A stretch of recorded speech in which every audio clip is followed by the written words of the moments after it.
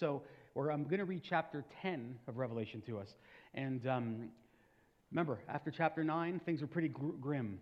And one of the things you're going to notice is that between the sixth and seventh seal being opened, between the sixth and seventh trumpet being sounded and the sixth and seventh bowl being poured out, there's a little interlude of varying length. And that interlude is always aimed at encouraging the church.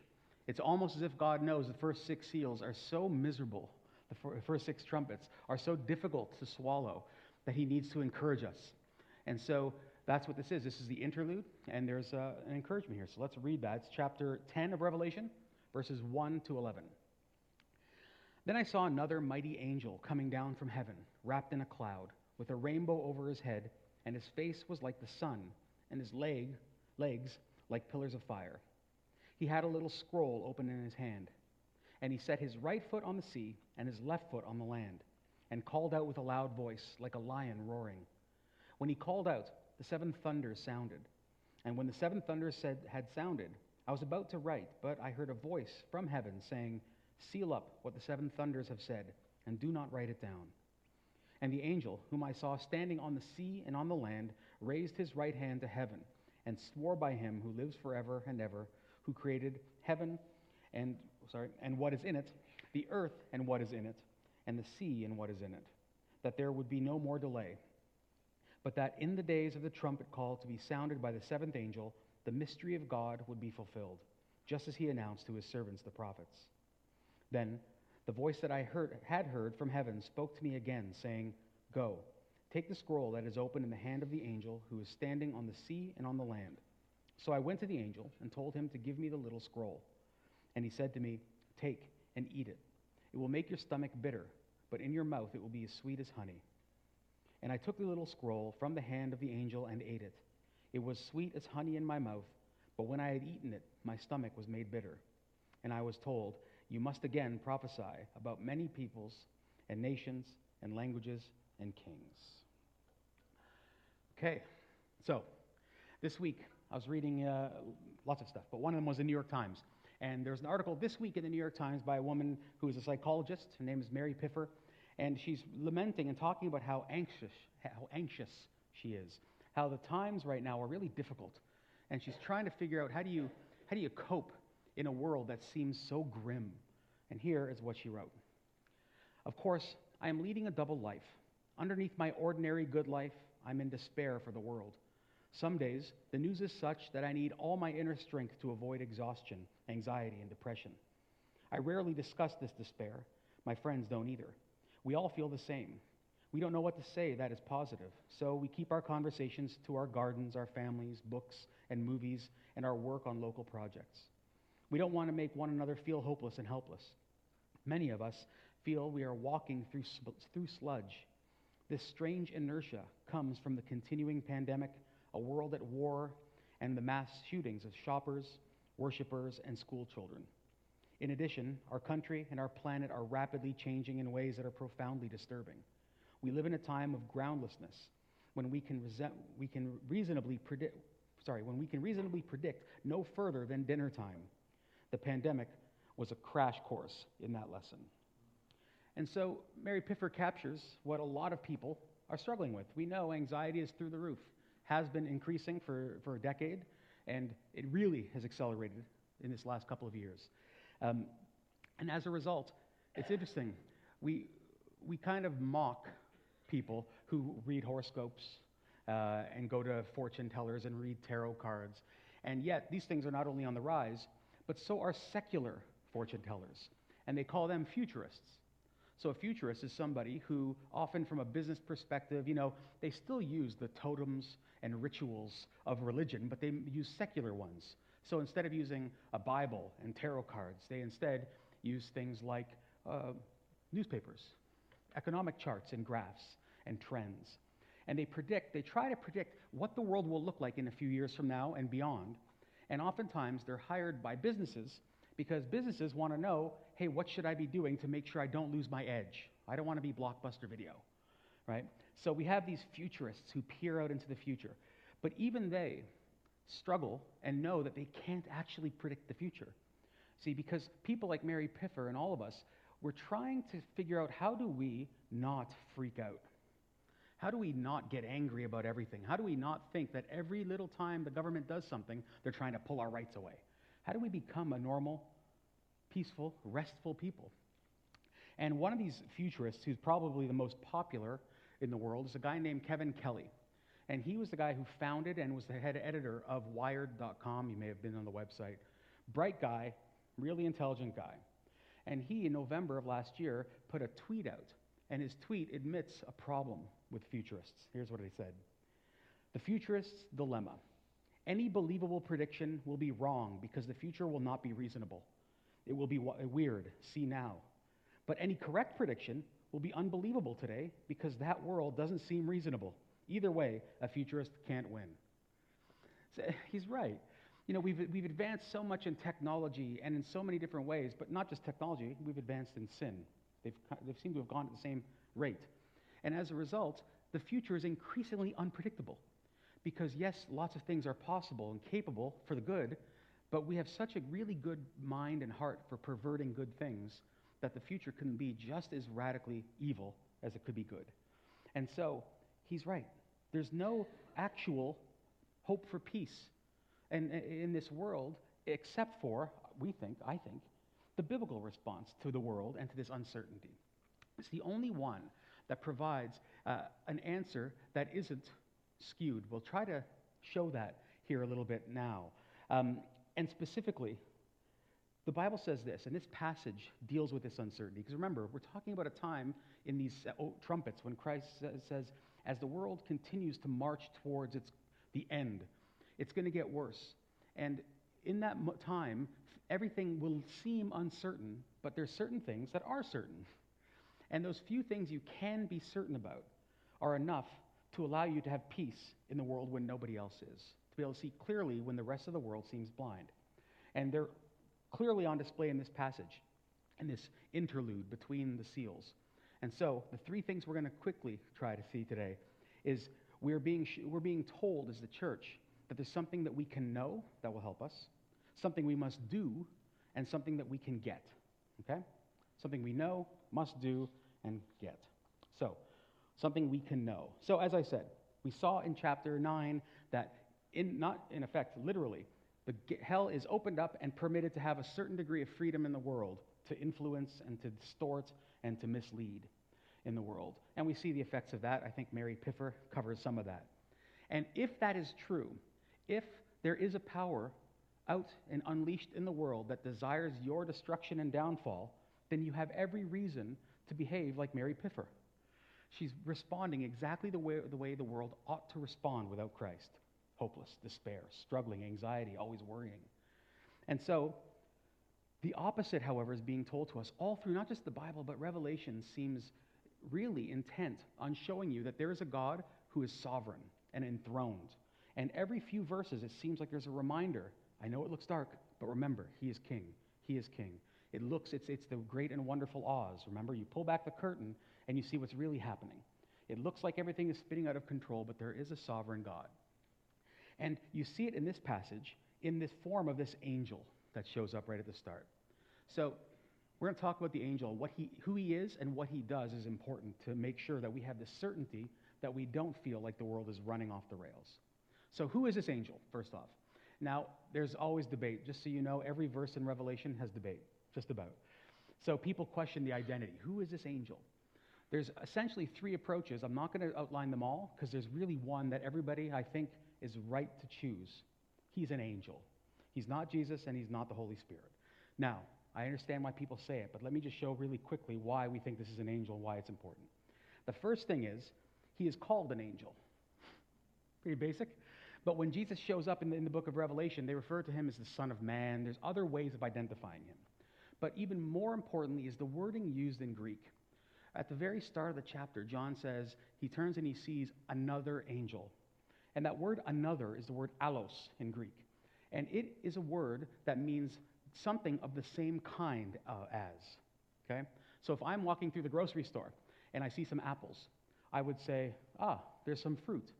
And if right next to it there was bananas, I would say, there's another piece of fruit. Same kind. They're both fruit. Different kinds, but same form. They're still the same thing. They're fruit. If it was an apple and then I saw dish detergent, I would say in Greek, there is apple and there is a heteros, a different thing. And every time John and the Bible uses this word allos, it's speaking of another of the same kind. So he doesn't see something that isn't an angel, he's seeing an angel. Okay? That may sound big, but it's important. Okay? This angel shows up.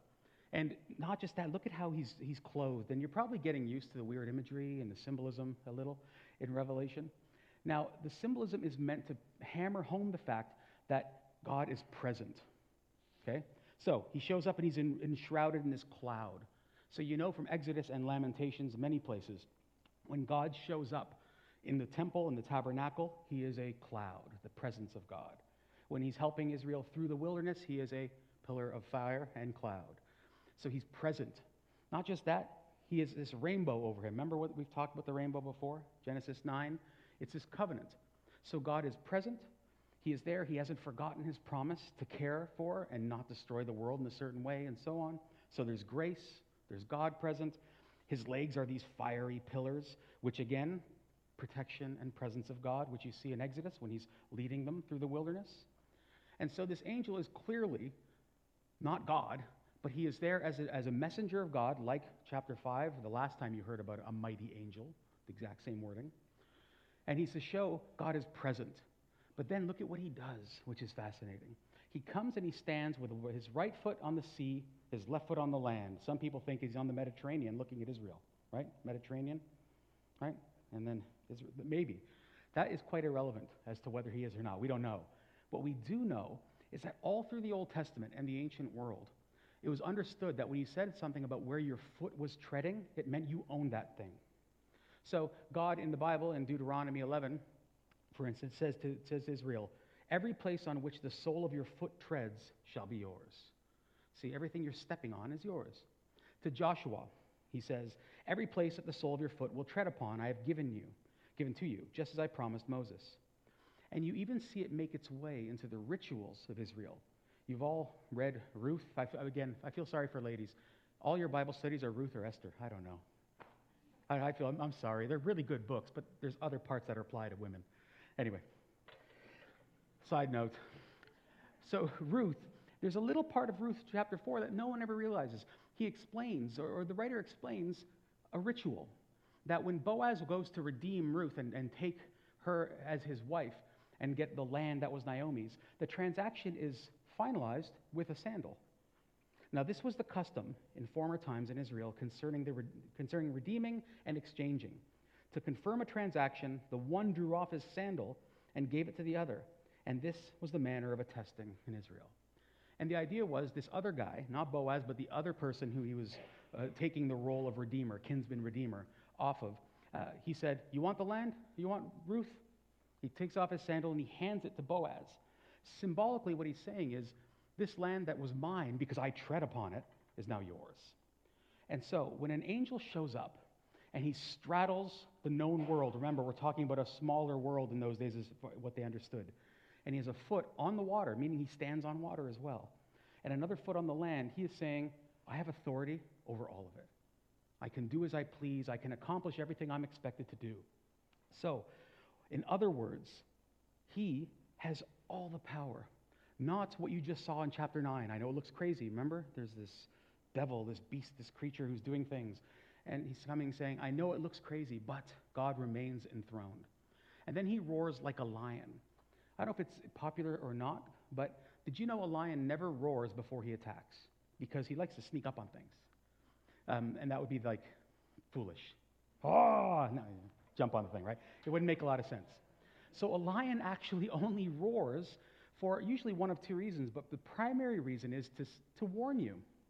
He has this land, his territory, and he roars when he sees something coming into it to say, this is mine, do not come unless you're prepared to be killed. So it's a warning, it's a territorial thing. So when this angel comes in the presence of God, straddling the known world and roaring, he is saying, I have authority over it. It is mine, not this thing that's come from the pit. None of that has authority over all things, only God. So it's a sense of assurance. It's this certainty that we are asked to have. God has no rivals, right? There's this I'm not when I quote something, please don't think I'm always saying go ahead and read it or watch it. But there's a show on Netflix, and every time I see a movie or a show that talks about God or theology, or even if it's a comedy, I'll watch it, or at least part of it. We'll see how bad it is. Only because I like to know how the world is thinking about the things of God and see how they're getting it wrong, because you begin to see the thread all through about how the world doesn't understand the gospel. It's foolishness. And there's a show right now on Netflix called God's Favorite Idiot. Now, I'm not saying watch it. Please don't think that. However, there's interesting, it has basically the same line of you see in a million different movies, meaning the guy has been chosen by God. He's not a Christian, he's just a normal guy. He's been chosen by God to do something for this end time scenario. Because as they say in the show, there's the war is raging in heaven. But here's the part that they say that everybody gets wrong if they're not a Christian, and unfortunately many Christians. It says, listen, there's a battle going on in heaven between the devil, Lucifer, and Satan and God, and the outcome is in the balance, it says. We're still, we're not sure where it's going to go. You can tip the balance. See how humanistic, see how secular it is? Everything in the world comes down to this guy. And this is the view that many people in the world think. They think there's a reason. See, what it's doing is it's saying, carry on being anxious because the end isn't certain, so you better worry about it, right? And that's exactly the problem that's going on, which Mary Piffer is pointing out in the world. Because there's an uncertainty about the end and who's in control, there is rapid, just crazy anxiety, anger, frustration. When anybody loses an election, they feel like they've lost something. Why? Because they believe that decision is the one that will tip everything in favor of good or evil. Because they lack the perspective that John is trying to show us all through the book of Revelation, they rage. And they think that there's a battle that is uncertain. And the point of all of Revelation, and right here with this angel, is to say, there is no rival to God. There is no serious rival. There's no question about the outcome. It is final. It is decided. People don't like predestination. You better like it right now. It is decided that the end is chosen. It is finished. And that is peace to us, you see. It is peace. We need to know that it all isn't going to come down to how faithful I am or how faithful you are. Because then I don't need to be anxious about the next day because I know it's taken care of. And so, the first part, as much as I would like to obviously go on, is what can we know? That God is sovereign, which I think I've said every sermon. God is sovereign. That's the first point. That's what we can know. Second thing is, what can we do, or what we must do, not what we can do, what we must do. So, if God is sovereign over all things, his sovereignty extends to humanity. And it means that Christians then, a quick definition, a Christian is somebody who acknowledges God's sovereignty. We say, yes, God is king over all, and we believe it, and we're going to submit to him as king. That's what a Christian is. Now, if he is sovereign over all, the Christian has to confess this. He has a claim on us. He has a claim. Because he has bought us with a price, we are his, and he can make demands of us, like it or not. I know it's uncomfortable for some. It shouldn't be, unless you think he's a tyrant. But he's not a tyrant, because if God had come and said, on the other hand, if you obey, then I'll save you, then he might be a tyrant, because he demands payment for salvation. But when he comes and says, I've saved you, now because it's freely, you've been saved freely, now obey, he's not a tyrant. It's the right response of the grateful heart is to obey the sovereign Lord. And so, let me use an example this way. Most people work. If I get my paycheck here, I don't run to the elders and say, thank you for the paycheck. I don't do that. Not because I'm not grateful, but because I earned the paycheck, right? That's what we all do. You don't go thank your employer, usually. You go and you just take it. So if your employer was to come to you and say, hey, now that you've got the money, would you mind donating some back to the company, buying shares, giving to this charity, funding this political party? What would you say? No. I earned that money. You have no claim on what I do with that money. However, God says that's not the way the world works as far as salvation goes. He has saved you. And as a result, he has a claim on you. So he can say, now that you are saved, I've won you to myself. I've bought you for me. Now go and do this. And this is what being a disciple is. He calls you into him radically in, and then he sends you radically out.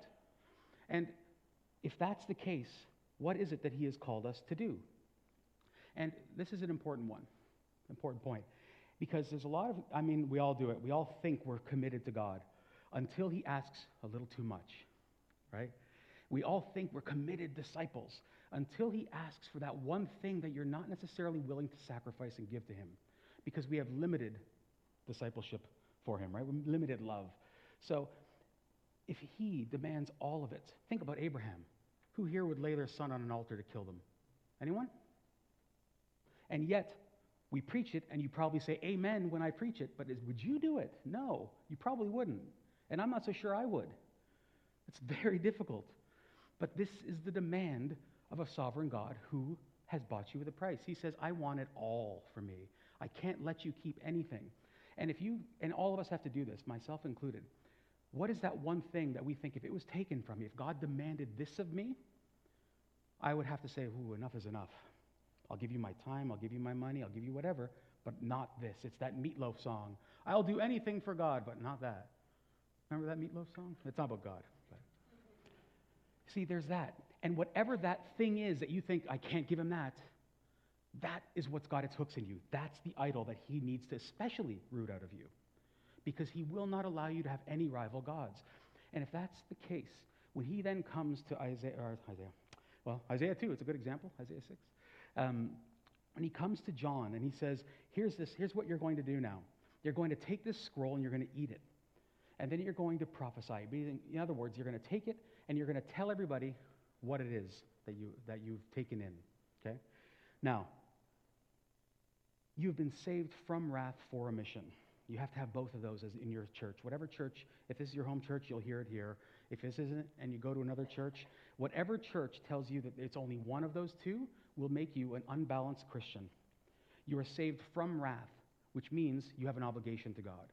But you have not been saved by wrath so you can sit on the deck and sip brandy and just enjoy your life. You've been saved for a mission, because he wants you to be involved in what he is doing in the world, because that's how you're shaped and sharpened and so on. And so he goes, and this is very similar to what you read in Ezekiel 2 and 3, because he's told to eat the scroll and then tell Israel all about it. And the symbolism is very simple. The scroll is the scroll that we see Jesus open. Chapter 5, it shows up and so on. So what's written on that scroll, if you remember? It's God's intent for the world. It's his interpretation of history. It points to mercy and how to find hope and salvation. It's everything. It's God's plan. That is what he, John, and we are being told. In this time when the world is going out of whack, I have pulled you out, and now your job is to take the word of God, to ingest it, which means to trust it to nourish you, to allow it to transform you, because that you are what you eat thing is kind of true, and then let it become the very message, everything that you do. And this is what he is demanding of us. And I said this in the very first sermon, which I don't expect you to remember. Well, maybe I do. Is this: the prophetic message of Jesus Christ becomes the prophetic witness of the church. The very thing Christ tells the church is meant for us to then take and then be our message out. He doesn't just give this message to make you happy, or give you a couple more years of life. It's to turn us into him of sorts, right? Messengers for him. So, as a result, it's understandable then, that the message is going to be sweet and bitter. It'll be sweet to you and I because it's a message that talks about our salvation, right? It's pretty sweet. But it's going to be bitter because the world, you know what's in this message as well? Judgment and demands. Because God doesn't just roar over the church, he roars over the universe and says, it's mine. And you all owe me obedience, and you haven't done it.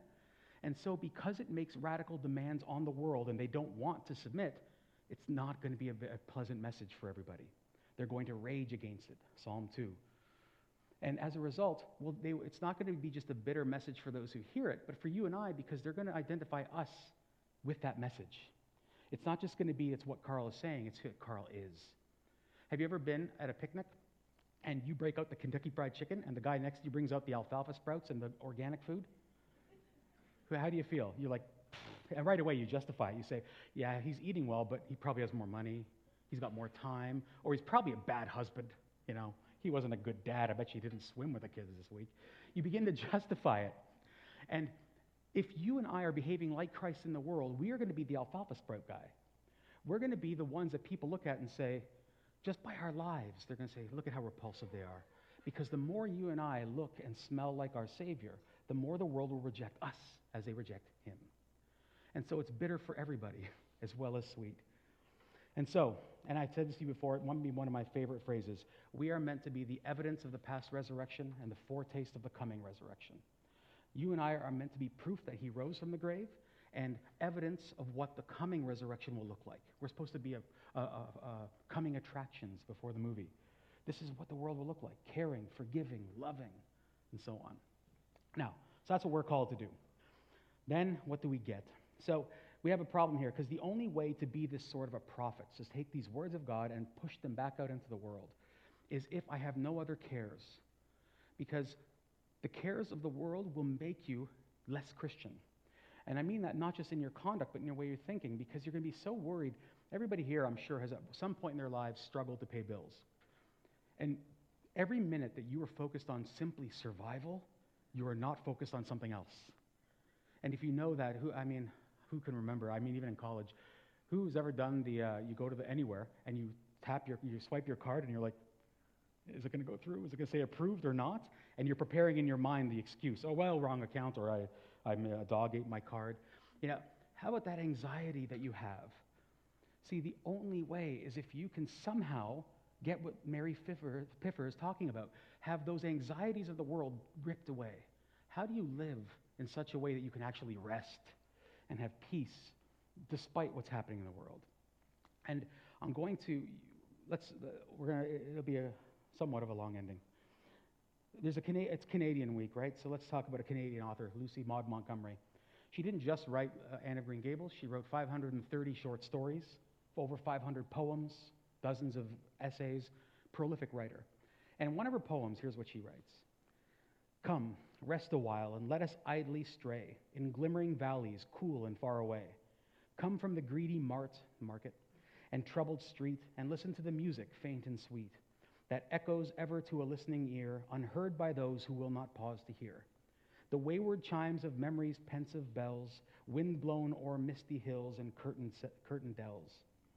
One step aside, and dewy buds enclose the sweetness of the violet and the rose. And here's key. You have forgotten what it is to smile.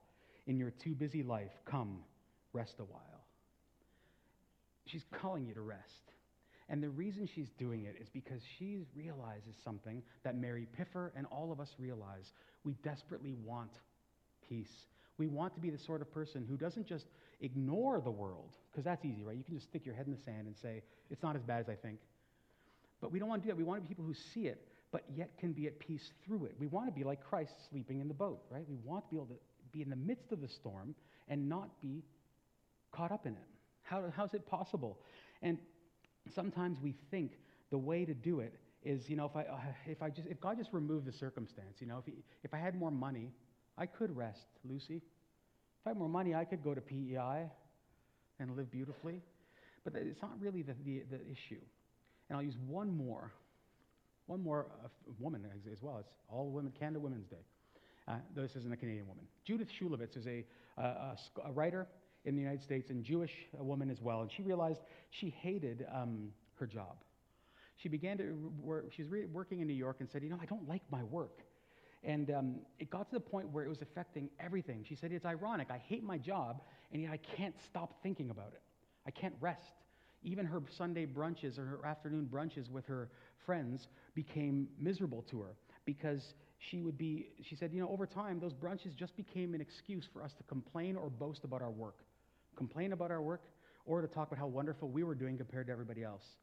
And she said, there must be something else. There must be a way to rest from this. And she ended up going back to synagogue with her family and realized that the Sabbath might have the answer, that this for rest. And here's what she wrote. It became a book afterwards. But this was the article she started in the New York Times as well.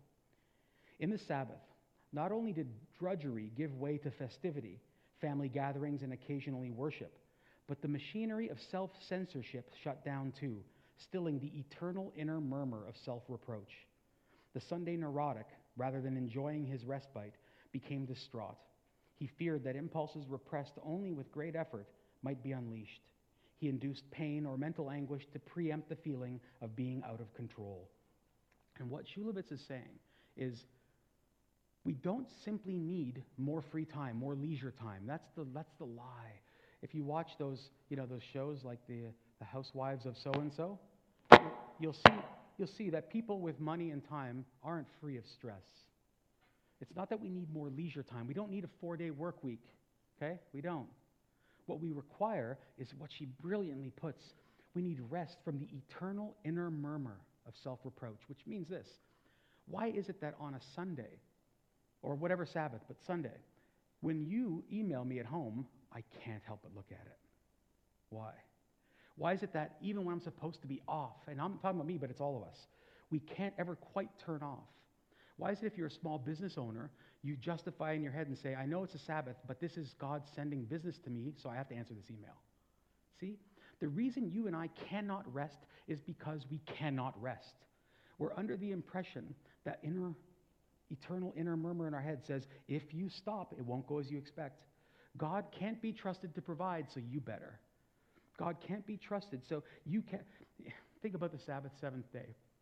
God creates for 6 days. The seventh day, he ceases from his work to rest, to reflect, to enjoy.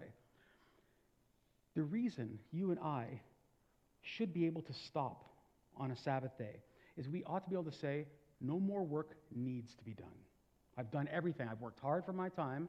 Now I can rest, which means I don't have to do anything else. That voice that says, you better keep working. You better keep working. Somebody's hurting. You better keep working. That eternal inner murmur that says your identity is in how well you respond is a lie. And you don't need rest from the toil of work. You need rest from that voice that says, if I don't worry about the Ukraine, what will happen? If I don't worry about this election and COVID and whatever else, who else is? I can't leave it up to the politicians. So you see, I can't trust the future. I can't leave it in the hands of God. So I've got to fill up that time with a flurry of activity and worry, because if I don't do it, who will? And it reveals you don't believe God is sovereign. Now, we're all guilty of it. Every time we do that, we show that we have, for a moment at least, let something else take the throne in our heart. Something else has said, this worry is so important that you can't trust it with God. And we're all guilty of it. And so, at the end, or in the midst of this chapter, when the angel, this is what you read, he raises his right hand, the angel, to heaven, and swore by him who lives forever and ever, who created heaven and what is in it, the earth and what is in it, the sea and what is in it, that there would be no more delay, but that in the days of the trumpet call to be sounded by the seventh angel, the mystery of God would be fulfilled, just as he announced to his servants, the prophets. Doesn't it sound pretty good to know that the mystery will one day be fulfilled? Meaning, all those questions, why did I die? Or why did so-and-so die? Why did I get sick? Why did I marry this person? Why do I go to this church? Sorry, I had to throw that one in there. All these mysteries, and there's so many mysteries. How do we can't untangle them all? God is saying, there is peace. You have to trust I am in control, and I have an answer for all of it. And that future peace its fingers should come into the present and give you peace now. I don't need to worry about anything, but I do, right? But I shouldn't have to worry. And he is telling us here, don't you see, the end is certain and has nothing to do with you. You can rest because God is sovereign. You don't have to be. Martin Luther, during the Reformation, was so worried that Philip Melanchthon, I think it was Philip said to Martin, or was the other way around, said to him, you're caught up in anxiety. Let Luther cease to rule the world. You have to be reminded that the Reformation didn't depend on Luther, but had depended on God. Even Martin Luther needed that reminder, so I think we probably do too. And so, oh my goodness, I could say so much more. The Sabbath, we're promised this rest. We are people who, in acknowledging that God is sovereign and knowing he's given us a job to do, can focus on that work without worrying about everything else because he is in control of it. And because of that, I can say, give up your striving and your resistance. If you're not a Christian, repent and believe. There's a sovereign king. The piper will come to be paid, and he's coming. So we have to repent and believe. He's sovereign. But he's not a tyrant. The moment you do, you'll find that you're all the striving. The Mary Piffer, I wish she would just accept the gospel. Judith Shulevitz, a fine Jewish woman, I wish she'd accept the gospel because she'd have more answers. All of us would. And if you're a Christian, rest in that fact. Begin to lay hold of that truth that you are not king, but God is, and he knows what he's doing. Let's pray.